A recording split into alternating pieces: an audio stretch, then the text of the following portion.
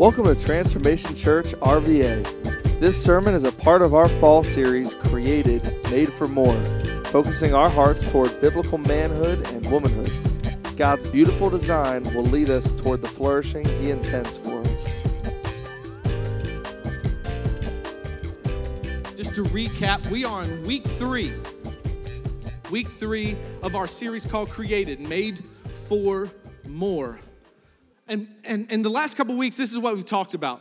We peeled back the last 2 weeks what our origin is. And what we said the very first week is that we are created. You and I were created. What does that mean? You were created with purpose. You were created with a design. And what we found out in week 1 is that our origin, we can find our origin, purpose, and design in God. Because God existed before there was time.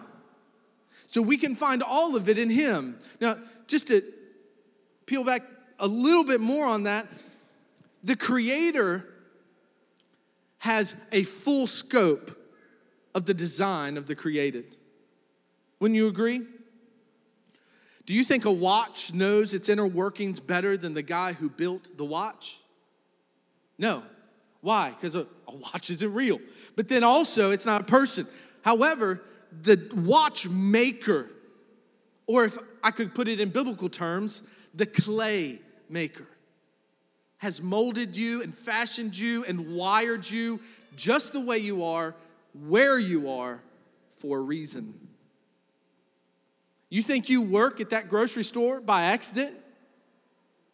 You think you live where you live by accident? No, God has uniquely wired you and placed you.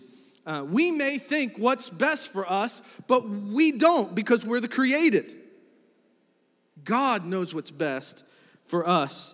And then in week 2, we talked how God designed, we're talking the whole series about how God designed manhood and womanhood.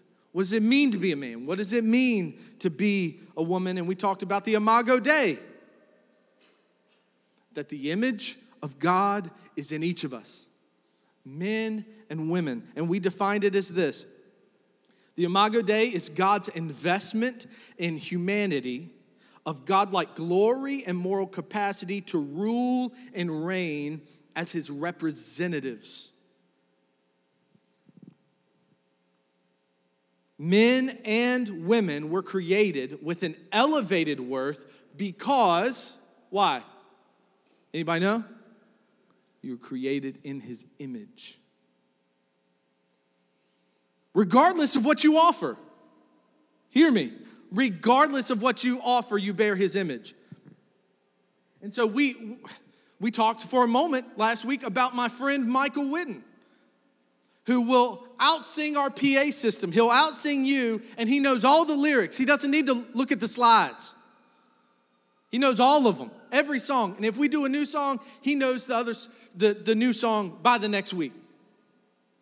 And we said that he, despite being bound in physical capacity, is more valuable than Secretariat. Why? Because of the image of God born in him. Regardless of what we offer. And so we peeled and kind of looked at how the trickle down looks. So what happens when we get the image of God wrong? And so we talked about abortion. And so some people would say that, the baby can't sustain life on its own. Or the baby can't fend for itself. So if we take that logic and we trickle it down, does that mean that mother you have in assisted living, we're just going to start offing all them? No. The image of God transcends what you offer. And so we walk through where we get it wrong. Now, to flip the script and where we're headed. In the next couple weeks, we talked about origin, okay? We talked about origin. In the next couple weeks, we're going to talk about purpose and design. Everybody say design. Purpose and design. The way we've laid it out is for the next 2 weeks after this. Today we're talking about man's purpose. And the 2 weeks after this, we're going to talk about man's hurdles, man's challenges, and then man's redemption. Then we're going to shift and talk about women's purpose and women's challenges and women's redemption. And then we're going to talk about how God created and wired us to work together for his glory. So cards on the table. Cards on the table. If we're going to have this discussion, we just need to have an understanding. If you go to a women's retreat, you ever been to a women's retreat? You know what, Jim? I'm going to leave you alone this morning. If you go to a women's retreat, man, there's just love. It's so warm. They're like, man, you're just great. It's just encouragement. You can do it, ladies. Man, you're awesome. Now, if you go to a men's retreat, all you hear is how terrible you are, and you're just worthless, and you got to do better. Your house is falling apart because you're an idiot. You're an idiot. That's how men's retreats go. Have you ever been to a men's retreat? Yeah, that's exactly how it goes, and that's how it should be.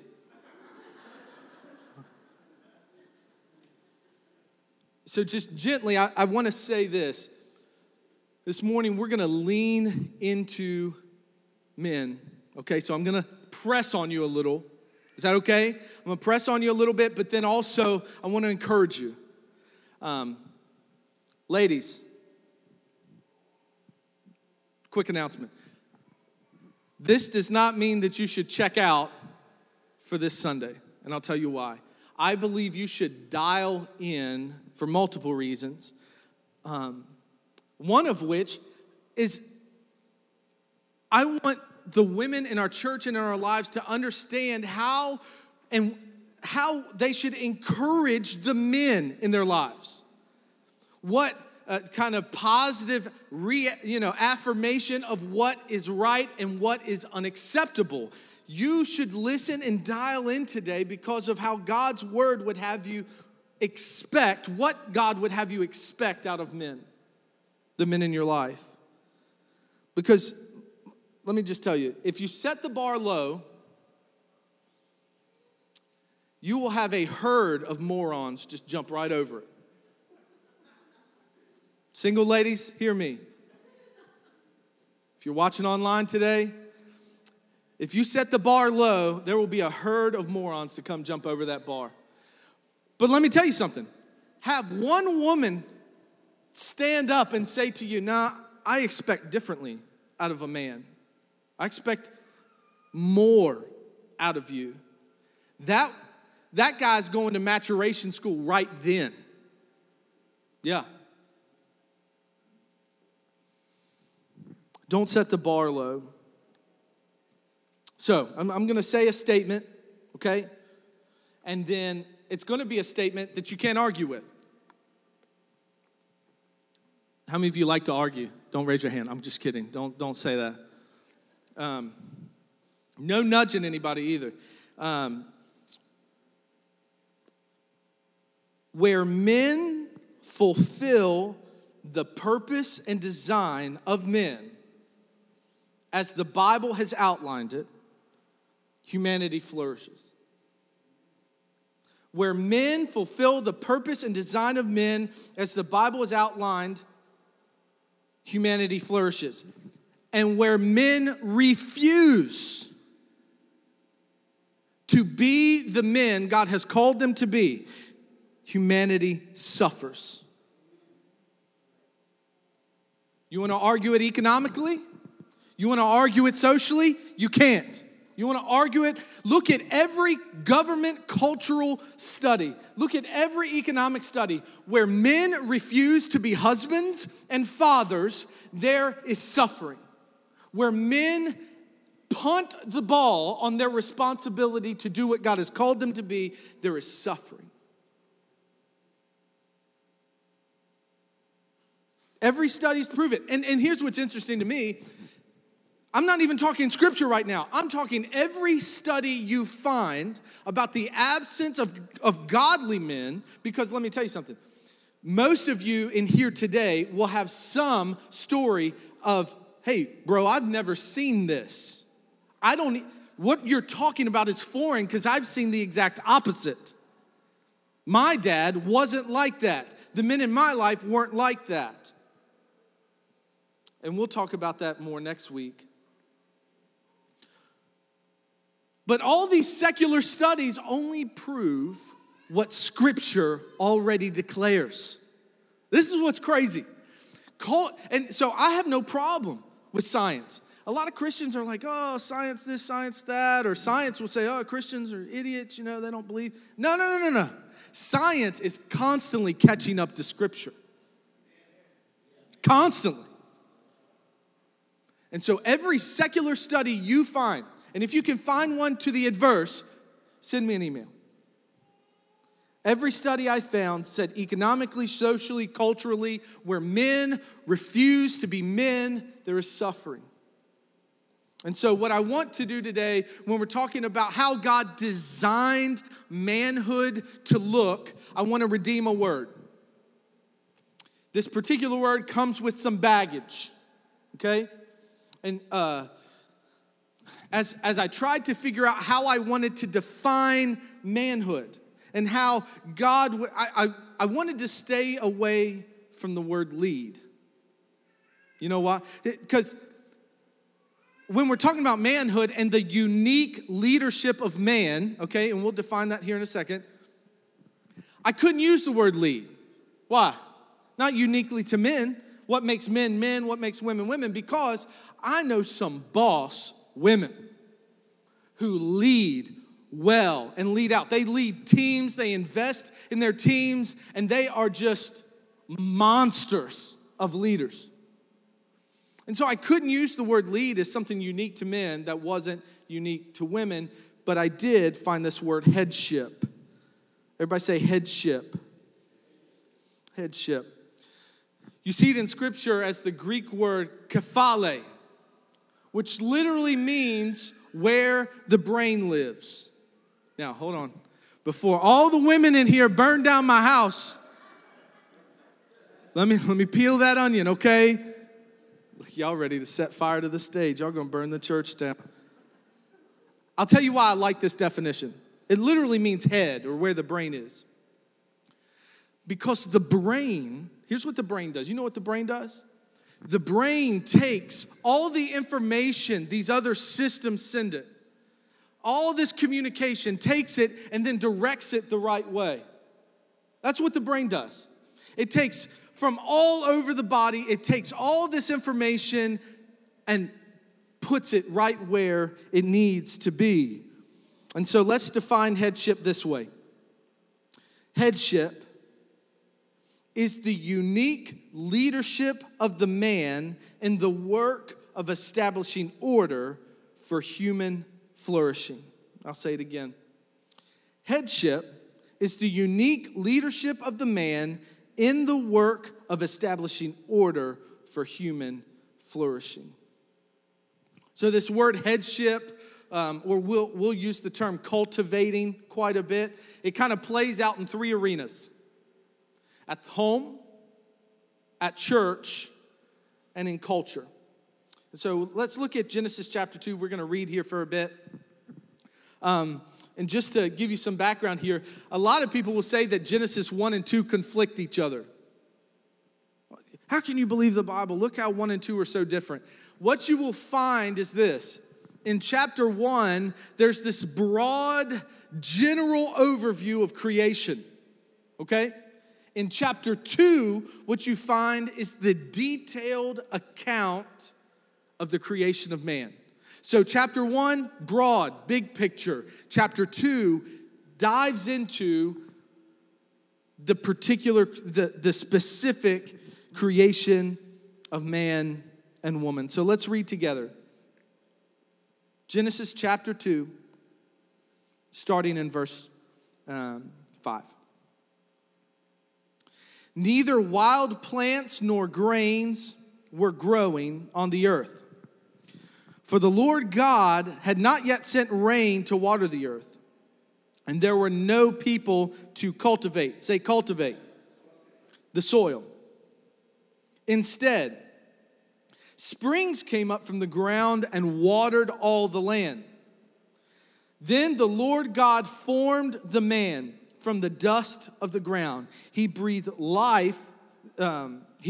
breath of life into the man's nostrils, and the man became a living person. Then the Lord God planted a garden in Eden in the east, and there he placed the man he had made. Verse 9. The Lord God made all sorts of trees growing up from the ground, trees that were beautiful and that produced delicious fruit. In the middle of the garden, he placed the tree of life and the tree of knowledge of good and evil.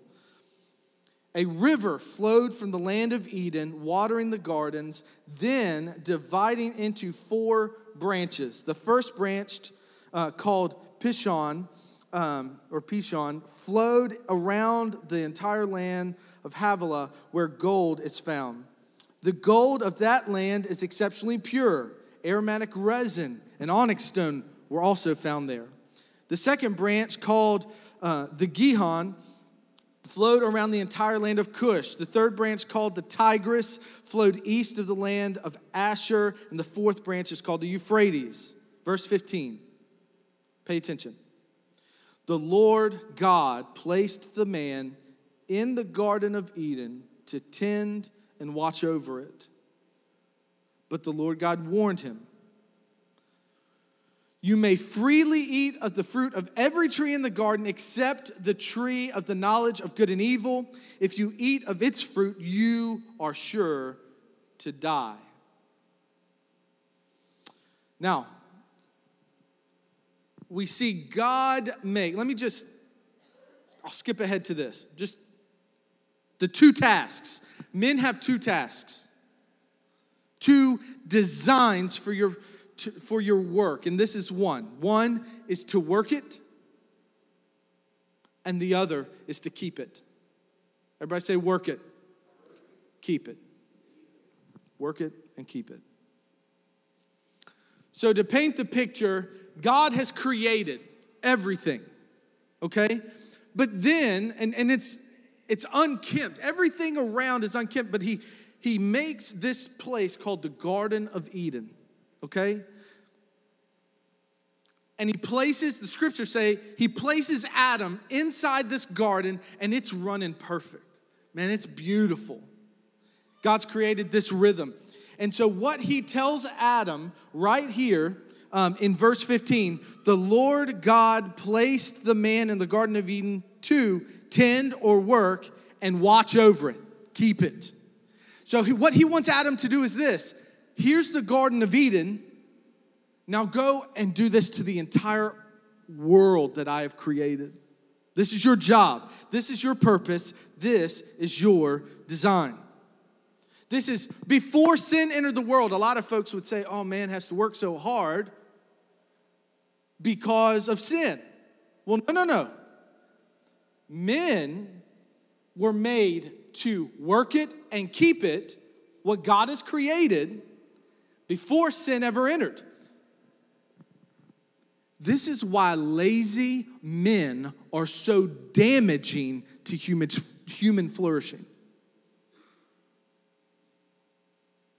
Let me say it again, because I think some of you may be offended now. But this is why lazy men are so damaging to human flourishing. You weren't designed to be lazy. Men, hear me.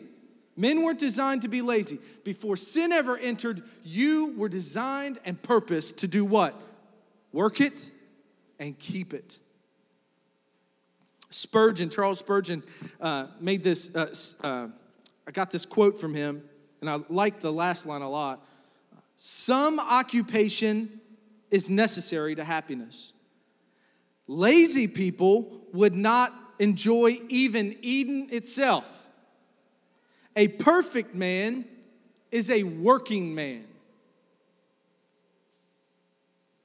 So let's see how this plays out. I told my wife last week after last week's sermon. This is like 9 weeks of stepping on toes.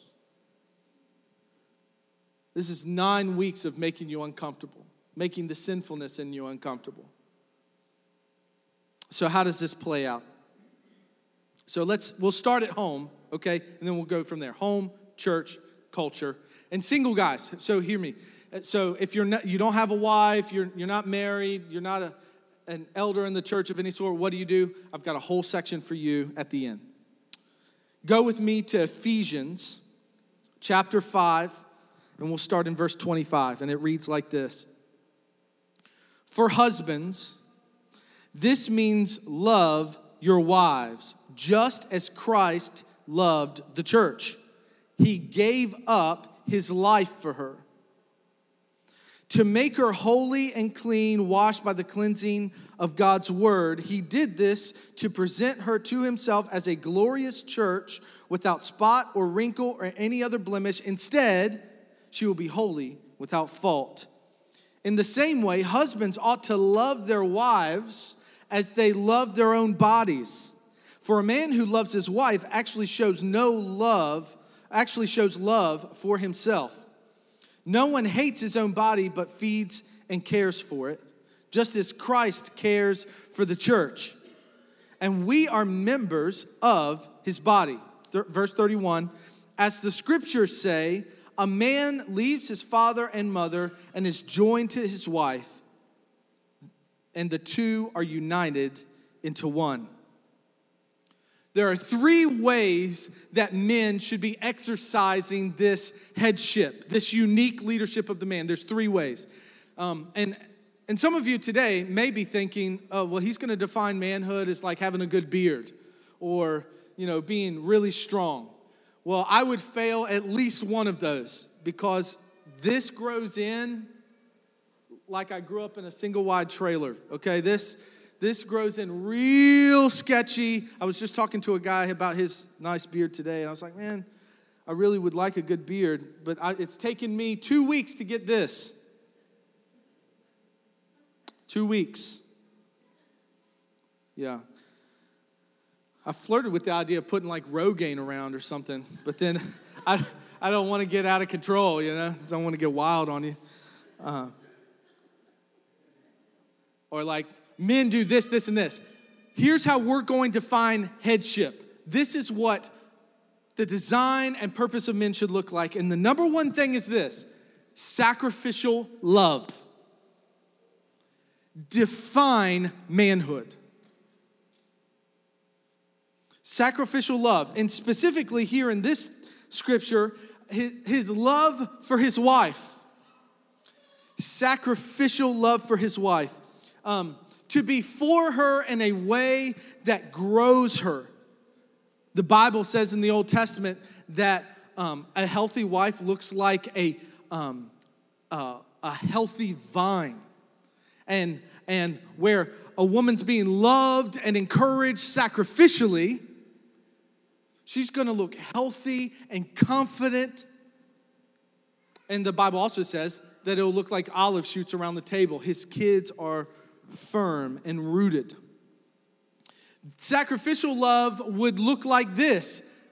Sacrificial love would look like giving up your time. Giving up your time, meaning putting aside your comfort. Hear me, men. Putting aside your desires and laying it aside to love your wife and family better. Sacrificial love. This is what it looks like. Willing to get up, willing to not sleep, willing to lay aside all of your priorities to prioritize sacrificially loving your family. That's what manhood looks like. The second thing is this. The man is responsible for sacrificial love. This is something he calls men to specifically that is different than women. He calls them to sacrificial love. Number 2, spiritual direction. So in our homes, we should be loving sacrificially, and we should be setting the spiritual atmosphere of our home. We lead by example. In fact, I was just reading some studies, studying for this, that say when a child gives their heart to the Lord, there's a 3.5% chance that the family will give their heart to the Lord. If a wife gives their heart to the Lord, it's a 17% chance that their household will come to faith. If the husband and father gives their heart to the Lord, it is a 93% chance that his household will come to faith. Why do you think that is? Because that is how God has designed it. And just a caveat here, I grew up with a single mom. And some of you know this, some of you don't. Grew up with a single mom. She might be watching today. Hey, Mom. And my father was not successful in these things.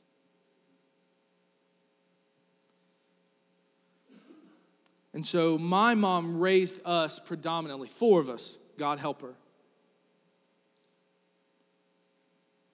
by herself. Or to the widow.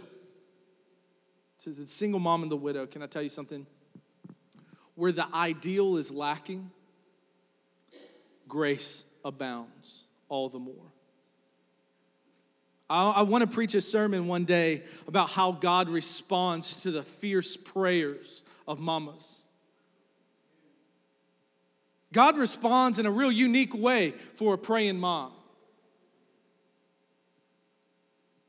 So where the ideal is lacking, grace abounds. But men, hear me. God is calling you to to lead by example and set the spiritual direction of your homes. It's on you. It's not for you to shirk. Because here's the other thing. The other statistic I looked at was that had to do with Sunday school attendance. And like if the kid went or the mom went or the dad went, kids will judge. This could be sensitive for some of you, but I'm just going to say it. If you don't prioritize faith in your household, your kids won't either. Woo!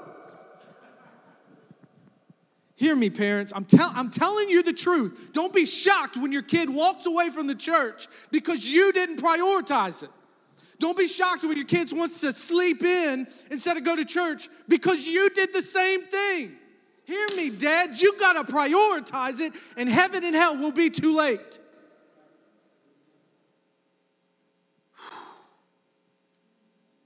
God in heaven help us. If you don't prioritize it, they won't. We need men who will lead by example. What it looks like to love the Lord and love their family sacrificially. I want to look, and let me tell you something. I'll cover this here in a minute. I do not always win at this topic, so I'm receiving just as much conviction as probably you are this morning. But I want Macy and I want McKinley to look for in their godly husbands for a sacrificial love they saw in their daddy. Not a selfishness, not a boy that can shave, not a guy who pretends on Sundays and leaves it to mama the rest of the week. Number 3, I gotta move.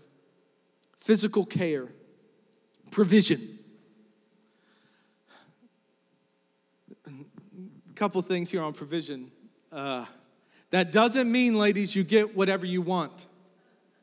That's not what I'm talking about in provision. Yeah. Mimi just said, shoot, daggone it. Not get whatever you want. And let me tell you, with my wife and my girls, I lay my yes down. They have my yes. I try and say yes as much as I can so that when I say no, it matters. They're like, oh, he's saying it for a reason. Now, there's sometimes, because, look, my wife has a unique ability. She's got a superpower. You know what she's got a superpower for? We can go on a car lot, and I'll say, Carl, baby, what car you want? She'll pick the most expensive car on the whole lot. I'll give her a magazine or a website, and I'll say, hey, baby, pick yourself out something. She'll pick the most, without even looking at the prices. She picks the most expensive thing. She's got a superpower. But I lay my yes down. Now, sometimes that means, okay, baby, yeah, we'll do that, but we can't do it right now. We're going to have to wait. I ain't got money like that. I cut grass for a living, and I'm a pastor, so we're just going to have to wait a little while. And the other question here I received a lot is, so does the man have to be the primary breadwinner? No, that's such a shallow level question.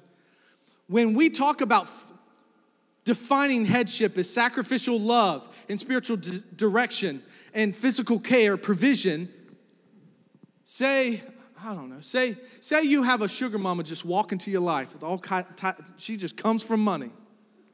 Praise God for that. Amen. Hear me, men. That does not give you an out from having to work. That does not give you an out to become a canoeing expert or the most proficient hunter. No. Even if the wife is loaded, even if God has blessed you with that, and maybe she works, she's good at her job, she leads well in the marketplace. Does this mean women shouldn't work? No, you can't. Well, I'll tell you, we can barely do it. And my wife works part-time. You know how expensive daycare is? You have any idea? We were about to pay close to $2,000 a month just to have both our kids in daycare. Yeah, the devil's a liar. No, she came home. She's going to work part-time, keep them kids at the house. Yeah.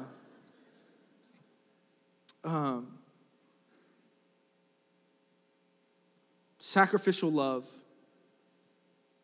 spiritual direction, and again, where the ideal is lacking, grace abounds all the more. Physical care, provision. And let me tell you something. When we say lazy men are damaging, I can't understate that. About every marriage counseling session I have in my office involves a man who won't step into these three areas. Yeah. I didn't say you had to be a weightlifter or really good at your job or anything like that. What does it look like to be a man? What does it mean to function in headship in your home? It looks like you're sacrificing everything for your family. And that doesn't necessarily mean working 80 hours a week. You can work 20 hours a week and still be sacrificial for your family. And another excuse I get too is this. They say, well, I just lack the competence, Pastor. Of course, Pastor Carl, of course you're preaching these things. Pastor,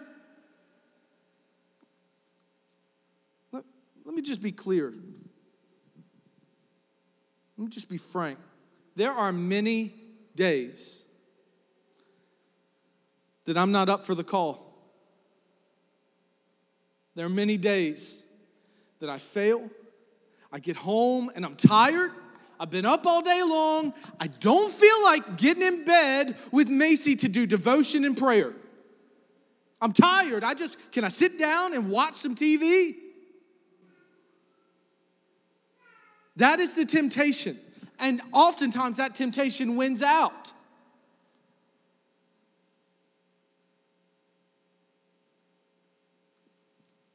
But can I tell you that even in my failings, hear me, men, Because men don't like to admit to failing. Would you agree? They will be lost in the middle of nowhere and won't stop and ask for directions because why? Yeah, I know where I'm going.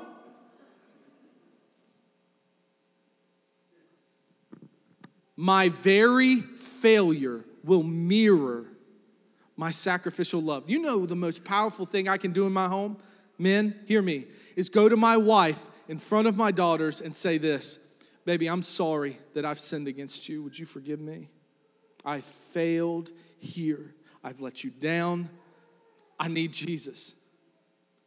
Most of the conversations I have with my daughter recently, because she's on a lying streak. What, your kids don't lie? Okay. She falls to what most adults just get really good at, which is being more than I am and pretending like things aren't the way they need to be. But she'll just lie straight to your face about not doing something. And so when I have those forgiveness conversations, everybody say forgiveness and repentance and confession, this is what I say. Macy, Daddy needs Jesus too. Daddy's not getting it right. So even in my failings, I can be even more successful by recognizing them if I'm willing to own them and repent.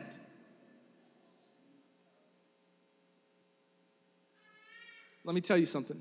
Where a man will wring himself out for his family, you will see human flourishing. You will see a family flourishing. You will see a wife that's confident in her marriage. You'll see women who are leading out in their homes in all their giftings. You'll see it. But behind that, you will see a man who is wrung out, who's tired because he's been working it. I say this in almost every counseling session that involves kids, a wife and kids. When you get home, it's not clock out time, it's clock in time. It's time to go to work. It's time to dive into the hearts of your kids. It's time to dive into the heart of your wife. It's not time to run in the house and then run out to do your games or run out to do you. Your family's a wreck at home, and yet you've run away. I see men do it all the time. You know why? And honestly, it's a cop-out. Because where men do this, they sacrificially love. It's not about them. It's about their family. Where they do this, there's flourishing, right?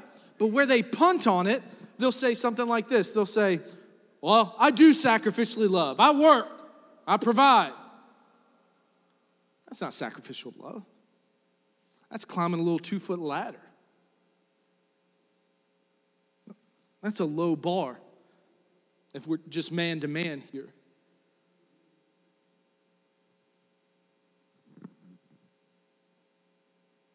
I provide, I work. Yeah. A man who's punts on it to fulfill his own desires, you will see his family suffer.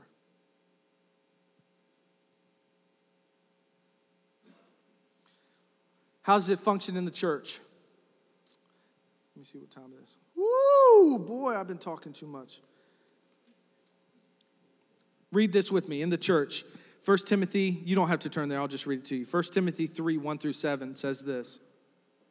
This is a trustworthy saying. If someone aspires to be an elder, he desires an honorable position. So an elder must be a man whose life is above reproach. He must be faithful to his wife. He's a one-woman type of man. He must exercise self-control, live wisely, and have a good reputation. He must be able to teach. He must not be a heavy drinker or be violent. He must be gentle, not quarrelsome, and not love money. He must manage his own family well, having children who respect and obey him. Preach, baby. For if a man cannot manage his own household, how can he take care of God's church? Verse 6. An elder must not be a new believer because he might become proud, and the devil would cause him to fall. Also, people outside the church must speak well of him so that he will not be disgraced and fall into the devil's trap. I'm going to read two things. Where the elders of a church are harsh and not caring, you are outside the design of God, and you are also outside Scripture. And where the authority of the elders does not create and nurture lanes for the flourishing of women in their gifts, you are operating outside of the design of God.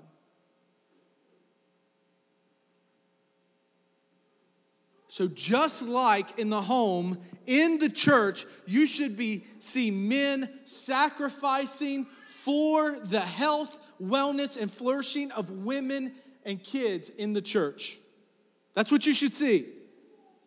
Not guys just pointing fingers and commanding folks around. No. That is not manhood. That is not headship. No. Sacrificial love, spiritual. We should be setting the tone in physical care. Now, if I'm going to get in trouble anywhere in this message, it's going to be right here when I close.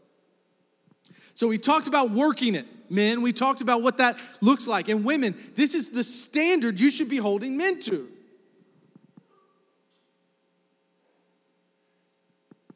Men, by design, are physically stronger. By design. Now, you can make a phone call. You can call me this week, send me an email. We're like, yeah, I know this dude is, his wife's a bodybuilder and a car fell on him and she picked it. I would say that that's not normative. Okay, you can send me your emails. It's just not normative. Men are physically built differently. They're built stronger physically. This is why, and we know this in our guts, this is why we send men, or at least up until recently, we send men to the front lines of battle. This is why. Is it a capability thing? No. It is a design thing. Men are meant, and we'll kind of say this phrase a couple times, we are designed for the boy to go down and the girl to go free. And we know this to be true. And we know it down in our guts. If there's a bump in the middle of the night, I'm not like, hey, baby, you need to go check that out. Why? Yeah, if you've done that and you're starting to feel shame right now, I'm not going to take it away from you, okay? You're going to have to sit in that today. When you hear something shake or crash downstairs, you sugar, go check it out. Or if the dog starts losing his mind, you're not like, hey, baby, I need you to go check that out. Why? That's across the board. Why is it that he goes down? Even unbelievers know this. July 20th, 2012, in Aurora, Colorado, 3 men under the age of 30 went to a movie theater to see a midnight showing of Dark Knight Rises. About 20 minutes into the movie, a gas canister is thrown into the movie theater. A guy takes out an automatic machine gun and starts spraying bullets across the whole movie theater. These 3 guys who were taking their ladies out on a date, all under 30, threw their girlfriends to the ground and then threw their bodies on top of their girlfriends. All 3 men were killed. All 3 women lived with just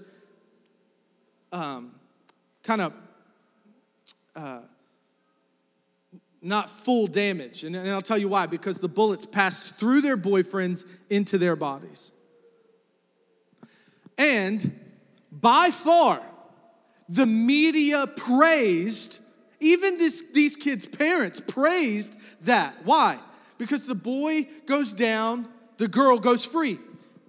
Even unbelievers see this because that's what was praised. Now listen to this.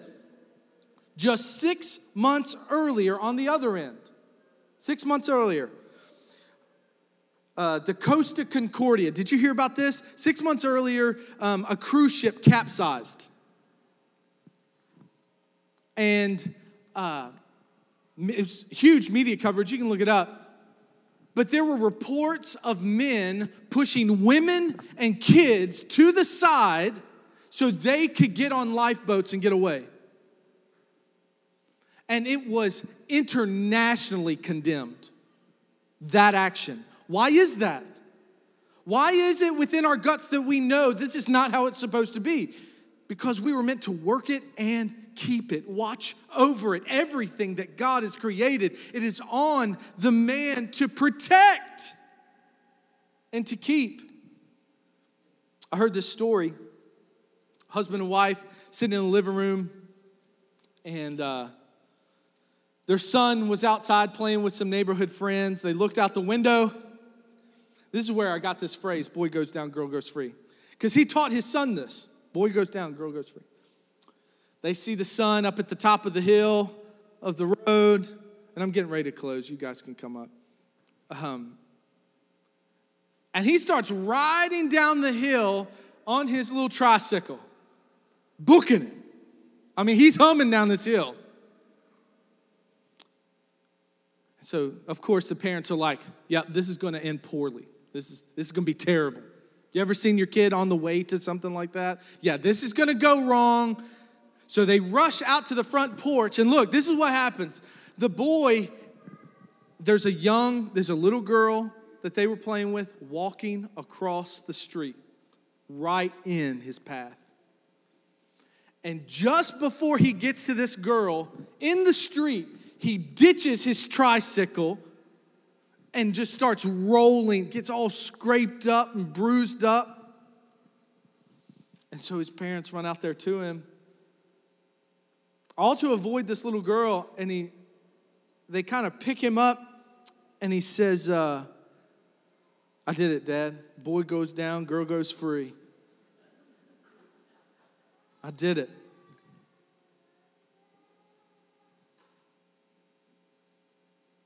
You even see it in Adam. In the coming weeks, this is what you're going to learn. In the coming weeks, we see this story progress into chapter 3, where Adam and Eve, sin enters the world. Sin enters the world. And this serpent comes up, deceives Eve, with Adam standing right there next to her. And he wasn't somewhere across Eden when this happened. He was standing right next to her because she just handed him the apple for him to take a bite afterwards. And he stood by, shirking his responsibility to sacrificially love, shirking his responsibility to cover, to protect, to keep what God had created and given to him. He shirked it all, spiritually saying, hey, baby, go check it out. That's what he did the equivalent of. Now, single men,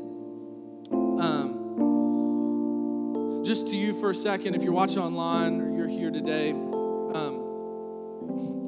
being a man does not intrinsically give you authority over every woman, okay? Like, when I was growing up, I couldn't go to my sister and be like, Jill, clean your room. Clean my room. Clean up the kitchen too. No, why? How do you do this headship thing as a single guy? So you're not an elder, you don't have a wife. This is what it looks like. Single men image headship by serving and protecting women as their sisters. They also image headship by seriously pursuing godly women to marry unless they have the unique call or gift of singleness.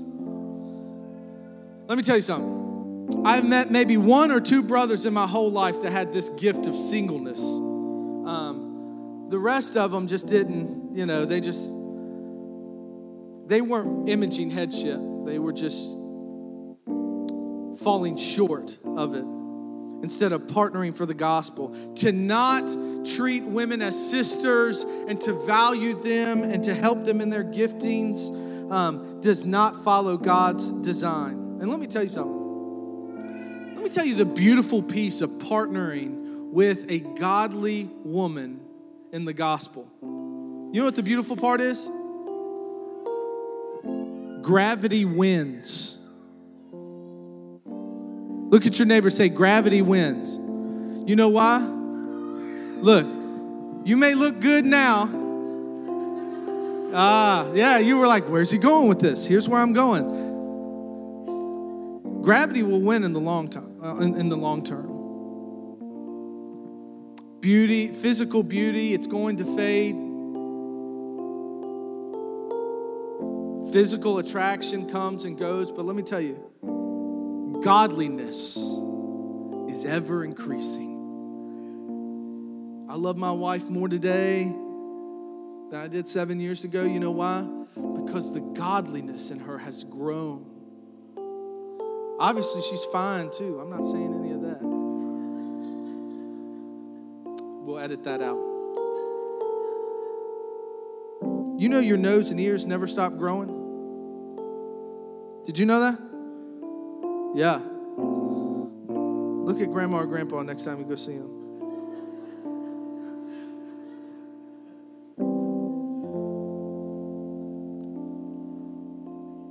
Here's my plea. Men, I need you to stand up in your homes to put yourself to the side and put your family first. Women, I need you to help encourage your husband in it. Don't beat him over the head. He already knows he's failing. I wish we had more men who would war for the flourishing of their communities, homes, and churches by sacrificially loving, setting the spiritual climate, and caring for those around them. And just a quick thing before they sing. As I was thinking about this, what fell on my heart was the parent whose kids are out of the house.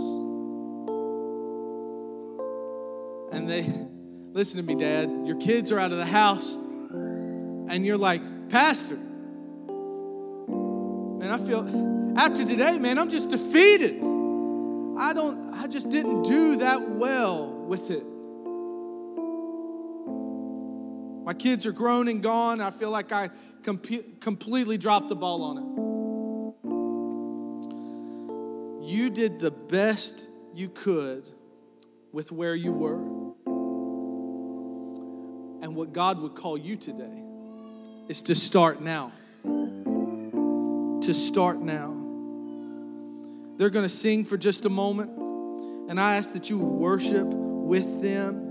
And come back next week as we talk about, because some of you are like, man, I've never seen that. We're going to talk about some of the hurdles to why men struggle in those areas.